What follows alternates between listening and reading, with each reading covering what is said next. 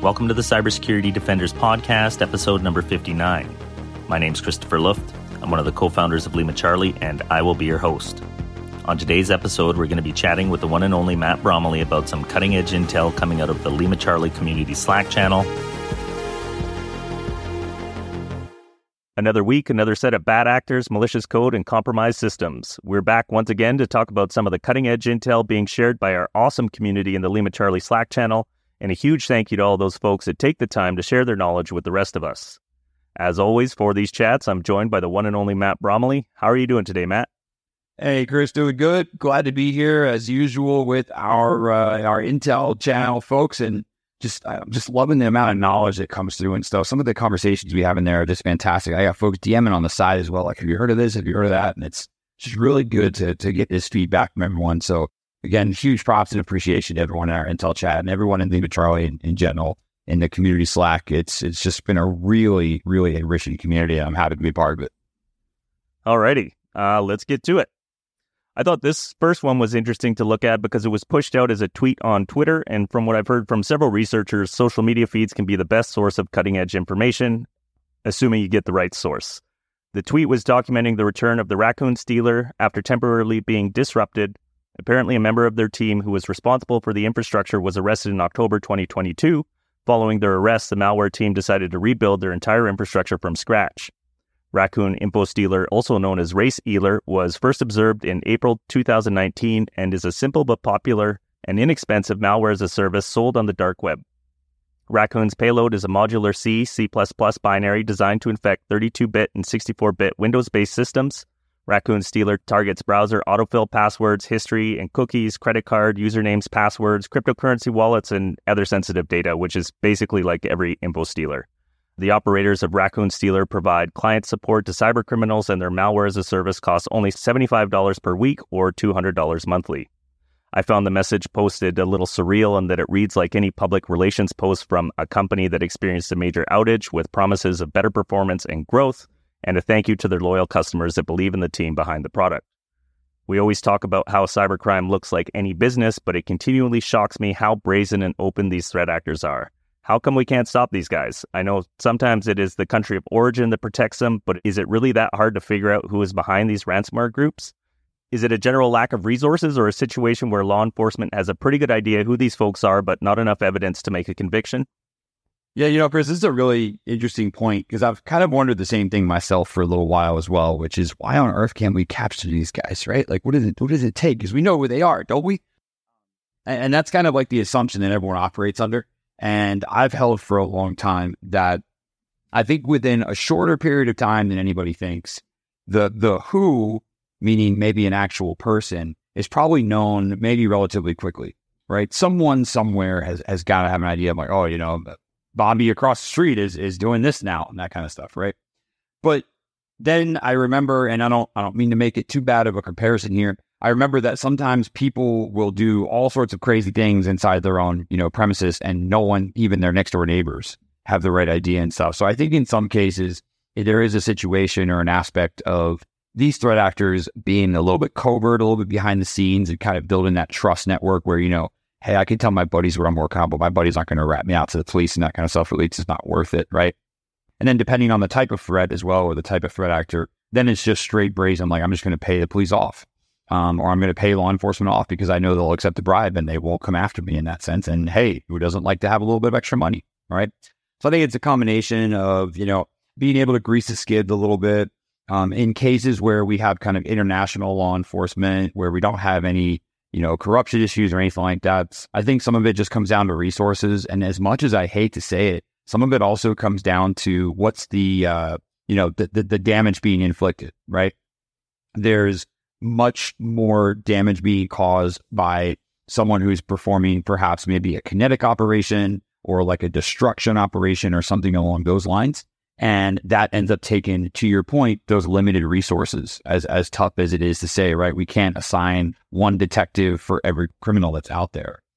The other problem, Chris, I think you kind of pointed out is if I've got an enterprise, if I'm running a malware or a ransomware as a service, malware as a service, info stealer as a service, whatever as a service, and I'm hiring, let's say I hire 5 people to work with me, so there's 6 of us total.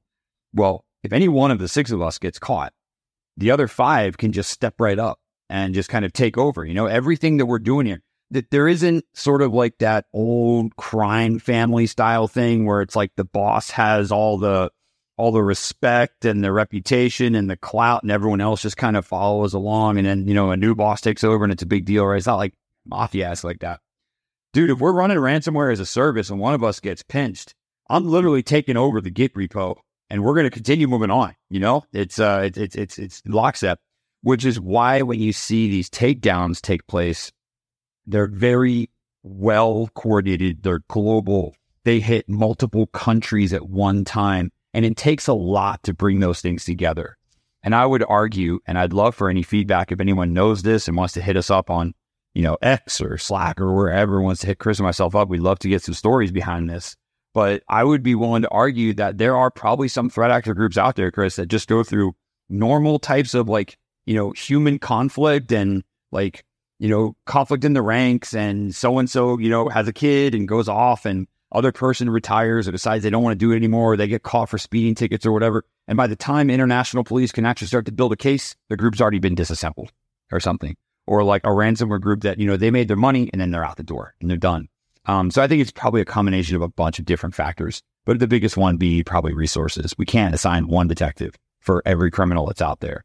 So the moment I do 2 to 1, well, now I've got competing time, and 10 to 1, 20 to 1, 100 to 1. It then just becomes a goal of where do I prioritize? And a lot of times folks are going to prioritize on kinetic activity as opposed to digital.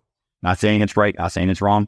It's just more of where priorities end up lying. And unfortunately, it means groups like this get a chance to, allegedly, quote unquote, get caught and then come back again. And everyone's kind of like, whoa, how on earth did you guys come back from the dead to this? And it's like, when they never did, the whole operation was never really taken down, So it's probably a combination of things, and one that I should probably stop finding excuses for. But yeah, I hear you on this one. Yeah, it's interesting, especially your comments about how we see the very highly coordinated ones that span multiple countries. And it makes a lot of sense why they put that effort in, because that seems to be the only real way to shut something like this down. It's the only way. And then the other thing I'll add on, you bring up a great point, that national or international coordinated effort is necessary. But the other thing that's necessary as well is the joint cooperation and coordination with the technical companies as well, to bring down, if I remember correctly, when Zeus botnet was brought down way back in the day, it took a lot of coordination with Microsoft in order to get that done as well. And I mean, you've got to coordinate, from a digital aspect, the footprint and the footprints and the attack surface are so wide and vast that if you miss one chat application, right? One IRC server, one underground forum. If you miss one piece, the thread stays alive. It's kind of like a plant there or a weed that won't die, right? Unless you rip it out root and stem, you've got to get the whole thing out all in one spot. So it can be tough if you don't. And I think that's kind of what we're seeing here. Yeah, your last analogy made me think of all the morning glory I fight in my garden. There you go. See, unless you rip it out and get it out for good, it's going to just come right back. Oh, it's unbeatable. All right. This one coming to us from Eclectic IQ. Their analysts have assessed with high confidence 2 observed PDF documents that are part of an ongoing campaign targeting ministries of foreign affairs of NATO-aligned countries. The PDF files masquerade as coming from the German embassy and contain 2 diplomatic invitation lures. One of the PDFs delivers a variant of Duke, a malware that has been linked to the Russian state-sponsored cyber espionage activities of APT-29. The other file was very likely used for testing or reconnaissance, as it did not contain a payload but notified the actor if a victim opened an email attachment. This one is interesting to me, one, because I find the way that APTs operate much more interesting than opportunistic cybercriminals, and because this is another example showing how these types of threat actors will test the waters. I think it was back at the beginning of August, we covered an APT similarly targeting the Ukraine's military back office. Instead of risking discovery by trying to deploy a payload everywhere, they use reconnaissance lures to determine who is likely to open attachments on these spear phishing emails before actually launching the campaign. Are these kind of water testing lures something that defenders should be looking out for? And is there anything they can do if they notice something like this coming through? Yeah, I think this is something that defenders really need to be aware of. And what's going through my head right now, what I'm trying to counteract is folks who look at maybe a spear phishing email and say something to the effect of like, oh, the adversary forgot to attach the malware, or the malware never ran. And then using that as a determination of success or a determination of prevention. And I would remind folks to take a step back and say, in examples just like we're seeing right here, execution of malware or running of malware or getting the user to click a file or run a thing may not be the goal or objective. It may be who's going to fall victim to this thing. If I send another spear phish through, who's going to click through and how's it going to happen? And we see this happen with a lot of kind of multi-tiered or multi-stage phishing campaigns where there's a little bit of trust that gets established, right? If I have you click through an email, Chris, and I get a notification that you clicked, if I'm a threat actor, that tells me a few things. Number one, my email made it through whatever filtering you have in place, right? Maybe, just maybe, my email will get added to some sort of a safe senders list, which means it may not be and it may not be a hardware safe senders list, like it may not be on kind of an Intel safe senders list, but it will be recognized by the computer. And I'll tell you, there's been plenty of times where I will email someone for the first time. I've never emailed this individual before. When I receive a response from them, or when I receive another email from them, my email client recognizes, oh yeah, we know this person. Doesn't make it safe, doesn't make it secure, it doesn't make it malicious either. It just says, oh yeah, I know who this person is, right? They're in that address book.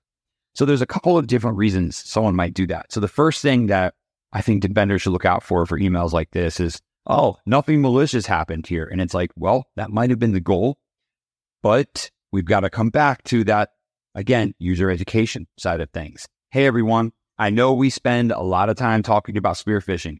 Let me talk to you about another type of spear phishing, or let me increase your knowledge and awareness about a spear phish of documents that don't actually do anything, or a payload that doesn't actually do anything, because we're looking for folks who are actually clicking through these things. The adversary might be performing, as you called out directly, reconnaissance lures to see who's going to click on these things. And I'm going to use that as another maybe additive to the user education as well. And what we're really doing here is we're trying to make it a little more difficult, a little more costly for adversaries to get into an environment by training my employees and just saying, hey, spear phishers don't always have attachments. Spear phishers don't always ask you for passwords or credentials. Sometimes they just are sent in to see what happens. Now, Chris, this is where we technically have to insert a divide, right? So am I telling my users to never open an email? Absolutely not, right? Sometimes, very similar to if an adversary were to launch a scanner of my external perimeter, there's not really anything I can do about that. I know it's going on. I know it's happening, but there's nothing I can really do to stop that except for maybe blocking that scanner, right? But they'll just change IPs and go again. So sometimes the phishing alerts or these reconnaissance alerts are sent in, and they are literally just, will my email get through? So the response from there, from a defense perspective, is not necessarily user education, but it might be tuning your email filters or tuning your email filter to look for these types of things that just may not make sense. But, and probably you could tell I'm getting towards this, in some cases, there's just nothing you can do. If an email gets through and it's a completely innocuous email, okay, it's in, right? We know about it. Watch out, everyone. We're on a target list, but there's really not much we can do here in this case right now, except look out for the next one. Get ready for the next step in this campaign. And that's where I'm going to ramp up user education. That's where I'm going to ramp up my email defenses. I'm going to say, all right, someone just fired a very innocent shot across the bow. I'm now going to watch out for the real deal to come through. Is this a case where having an internal phishing, like a red team service running against your employees help to educate people? Is that the kind of thing that would help? I think for the second stage of this, where an adversary might send an actual payload or a malicious link through, I think spear phishing, testing, user education, internal kind of different, internal, I'm going to call it internal phishing testing and stuff or phishing simulations are very useful in this sense, because they do give that kind of realistic, hey, I'm from IT, click this thing, right? They keep users on their toes. At a minimum, I want to keep my users on my toes and that kind of stuff. Where it gets a little tough is, imagine you're at a phishing campaign and you send through a phish, right? And let's say, Chris, you and I are running a phishing campaign, and the first thing we decide to do is send an email that does nothing. Users don't click it. They just read it and just move on. And then you and I get back a report that says, hey, we sent it to 100 people and 80 of them read it. The only thing you and I are going to do with that list is send them more emails, right? There's not really much we could do. And I kind of equate this to like, you perform reconnaissance, or an adversary performs reconnaissance on a target, and they get back and it's like, oh yeah, this target, this victim network has ports 80 and 443 open. And it's like, okay, I mean, that wasn't really harmful knowledge. I didn't, no one revealed any secrets and giving that away, but I just have some more information about the environment, or I have some more information about the place, and I might use that for subsequent targeting later on or something like that. So, but like I said, the next stage would really benefit from email, phishing education, and whatnot. All right. Malwarebytes is following up on something they reported on back in January 2020 when they announced a tech support scam campaign dubbed WoofLocker. That was, in their words, the most sophisticated redirection scheme they had ever seen. In that report, they state that the threat actor was deploying infrastructure in earnest as early as 2017. In this report, they are stating that in the 3 years that have gone by, the campaign continues as if nothing happens. They go on to state that the infrastructure is more robust than ever in response to their attempted takedown. WoofLocker is being distributed via a limited number of compromised websites. It can be broken down into two categories, non-adult traffic and adult traffic, which actually sounds like all the traffic to me. Malicious JavaScript embedded in the compromised website is used to retrieve the WoofLocker framework directly into the DOM from one of a handful of domain names. The code used by WoofLocker is highly obfuscated and makes use of steganography, a technique that embeds data inside of images. Each victim that visits the compromised site is fingerprinted to determine if they are legitimate or not. Numerous checks are performed to detect the presence of virtual machines, certain browser extensions, and security tools.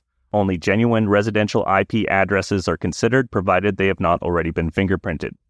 The information from victims is sent back to the server as a PNG image and followed by two possible outcomes.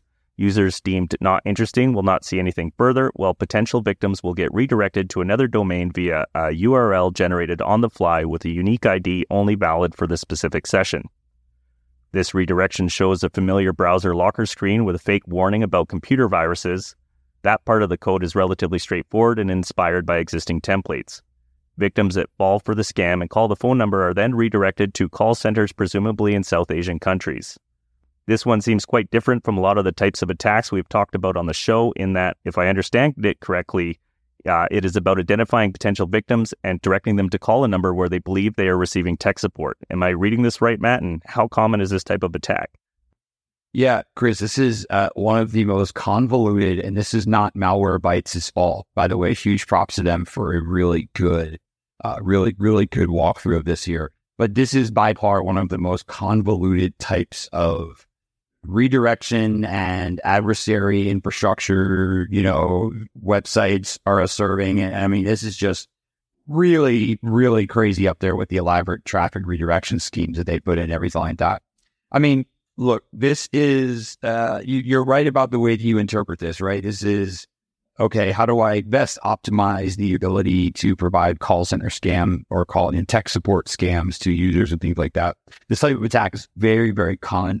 It is actually, there's like YouTube videos and TikTok channels and all sorts of stuff made about people who scam the scammers and whatnot. So, I mean, this is a hugely profitable industry. It employs tens of thousands of people around the world.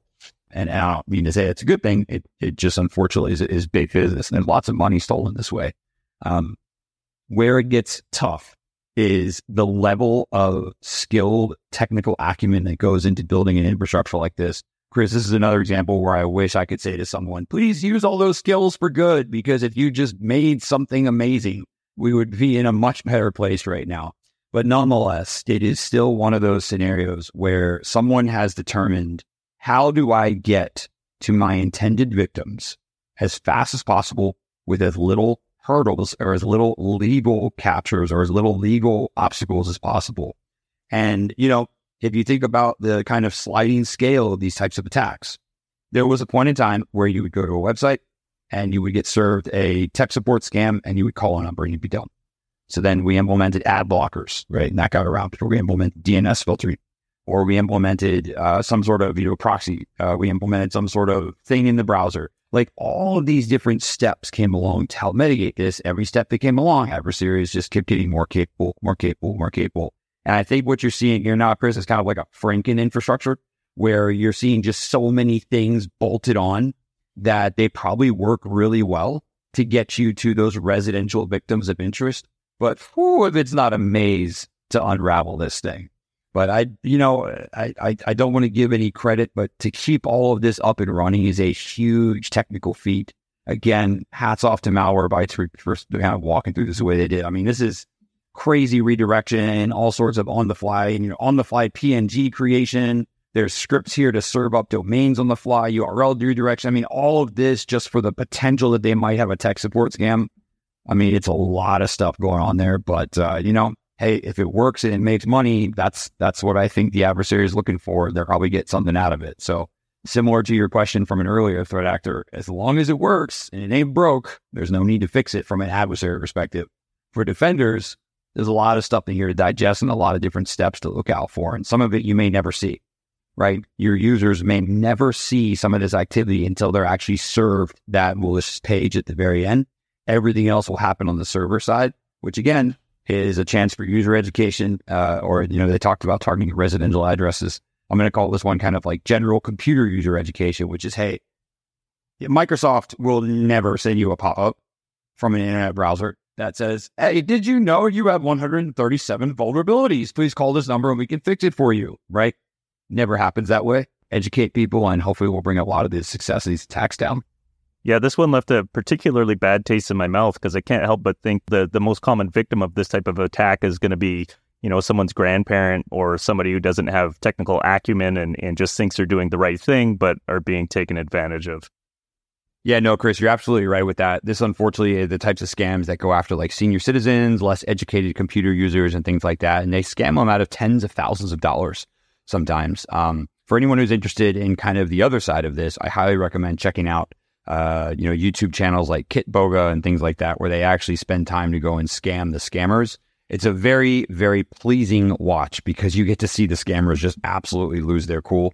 And as much as I may not like to intentionally harm people or cause stress, I really don't mind watching some of these folks just absolutely lose their cool over, scamming people out of tens of thousands of dollars or out of their life savings. So hats off to those who make a point to go after this. I'm a huge fan. Yeah, the reap what you sow files. That's right. So the threat research team at BlackBerry has discovered and documented new tools used by the Cuba ransomware threat group. Cuba ransomware, for those that may not know, is also known as cold draw ransomware. It first appeared on the threat landscape in 2019 and has built up a relatively small but carefully selected list of victims in the years since. It is also known as Fidel ransomware due to a characteristic marker placed at the beginning of all encrypted files. Cuba ransomware is currently into the fourth year of its operation and shows no signs of slowing down. In the first half of 2023 alone, the operators behind Cuba ransomware were the perpetrators of several high-profile attacks across disparate industries. One campaign conducted by this threat group in June 2023 culminated in attacks on an organization within the critical infrastructure sector in the United States and also on an IT integrator in Latin America. The Cuba threat group, believed to be of Russian origin, deployed a set of malicious tools that overlapped with previous campaigns as well as introducing new ones, including the first observed use of an exploit for the Veeam vulnerability CVE-2023-27532. The comprehensive attack tools used included BugHatch, a custom downloader, Burnt Cigar, an anti-malware killer, Metasploit, and Cobalt Strike, along with numerous living off the land binaries. I'm not sure what to do with this one. It seems like a lot of the same stuff we see all the time. Metasploit, Cobalt Strike. This should be stuff that defenders are already on guard for. Is there anything about what you read here that stands out or that was different? Yeah, so you're right. The kind of eventual deployment always leads down the same roads, Cobalt Strike, Metasploit, bring your own vulnerable driver, so on and so forth. The two biggest takeaways, I think, from these two, or, the two biggest takeaways from this attack that I saw were the use of the two CVEs that were mentioned.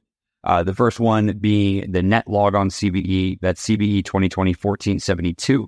And then the Veeam one, as you mentioned, CVE 2023-27532. I think these are some of the biggest takeaways here. Again, I've said it before, and I'll kind of reiterate again. These adversaries, they have an idea of the types of targets that they're going after. There's a reason they're weaponizing the vulnerabilities that they are. And I think that the kind of first step that defenders should be taking is, you know what, let me go ahead and patch and close off these things. If you use Veeam backups or you've still got zero logon vulnerabilities out there, I really think that, you know, working and getting those patched and getting those things kind of shored up is going to be the first big step to take. After that, it then comes down to where am I defended against these different types of tactics and techniques, whether it's loading vulnerable drivers, whether it's deployment of Cobalt Strike. I mean, this adversary was using, you know, PowerShell scripting and basic command line scripting and a lot of abuse of run DLL32. And I hate to say it, but some of like the typical usual suspects, right? Storing files in C Windows temp, for example, storing things in, using kind of a remote IP address reference. I mean, there's all sorts of kind of hallmark signs that this adversary is leaving behind that I think would be relatively straightforward to look for and would be really good for detection engineers to drop in place if you don't have them in place already. And that is kind of maybe the biggest takeaway I've got for folks here. Don't focus so much on like, you know, the final steps. I'm going to mitigate the ransomware or whatever the final like thing is. But interestingly enough, I think there's a much easier, earlier stage to catch these folks at. It's at their reconnaissance commands and their lateral movement commands and their privilege escalation and whatnot.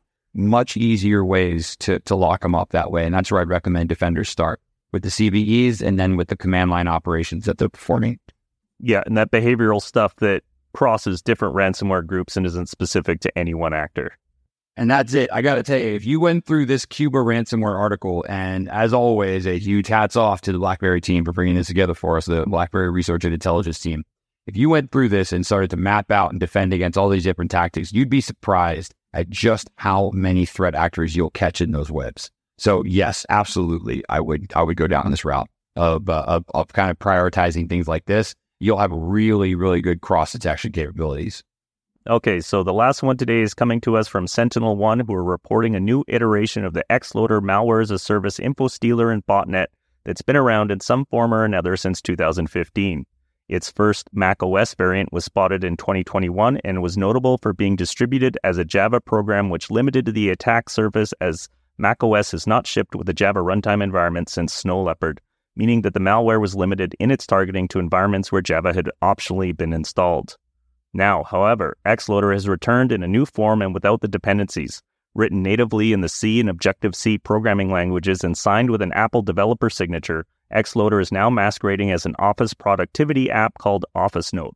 The new version of XLoader is bundled inside of a standard Apple disk image with the name OfficeNote.gmg.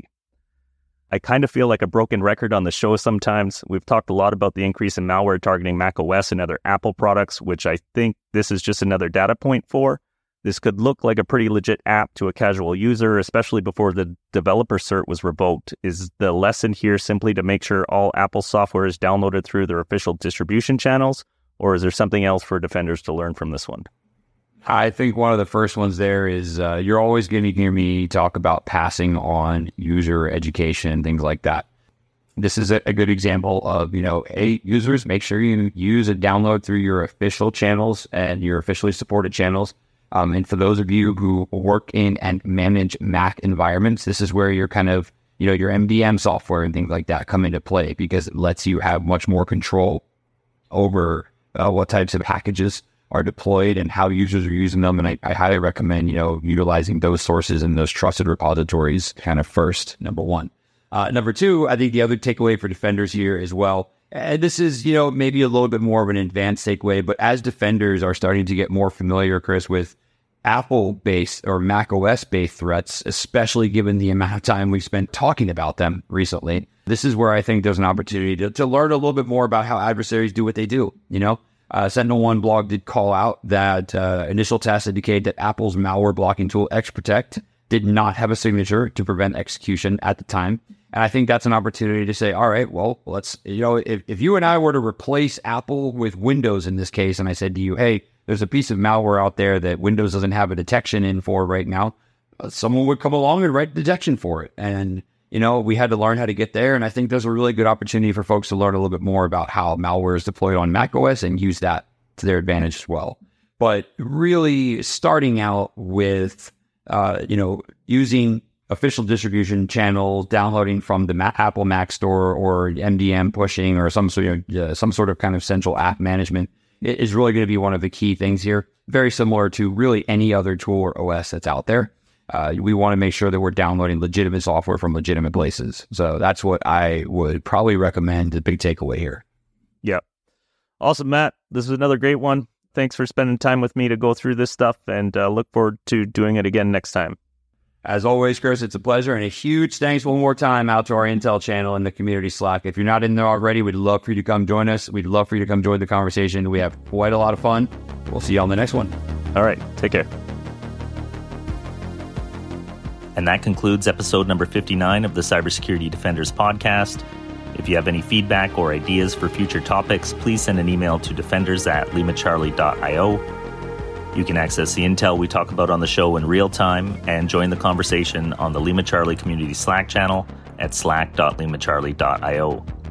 If you've enjoyed the show, please consider sharing it with someone or leaving a rating or review. And don't forget to subscribe on whatever platform you're listening from. Thanks for listening in, and we'll see you on the next episode.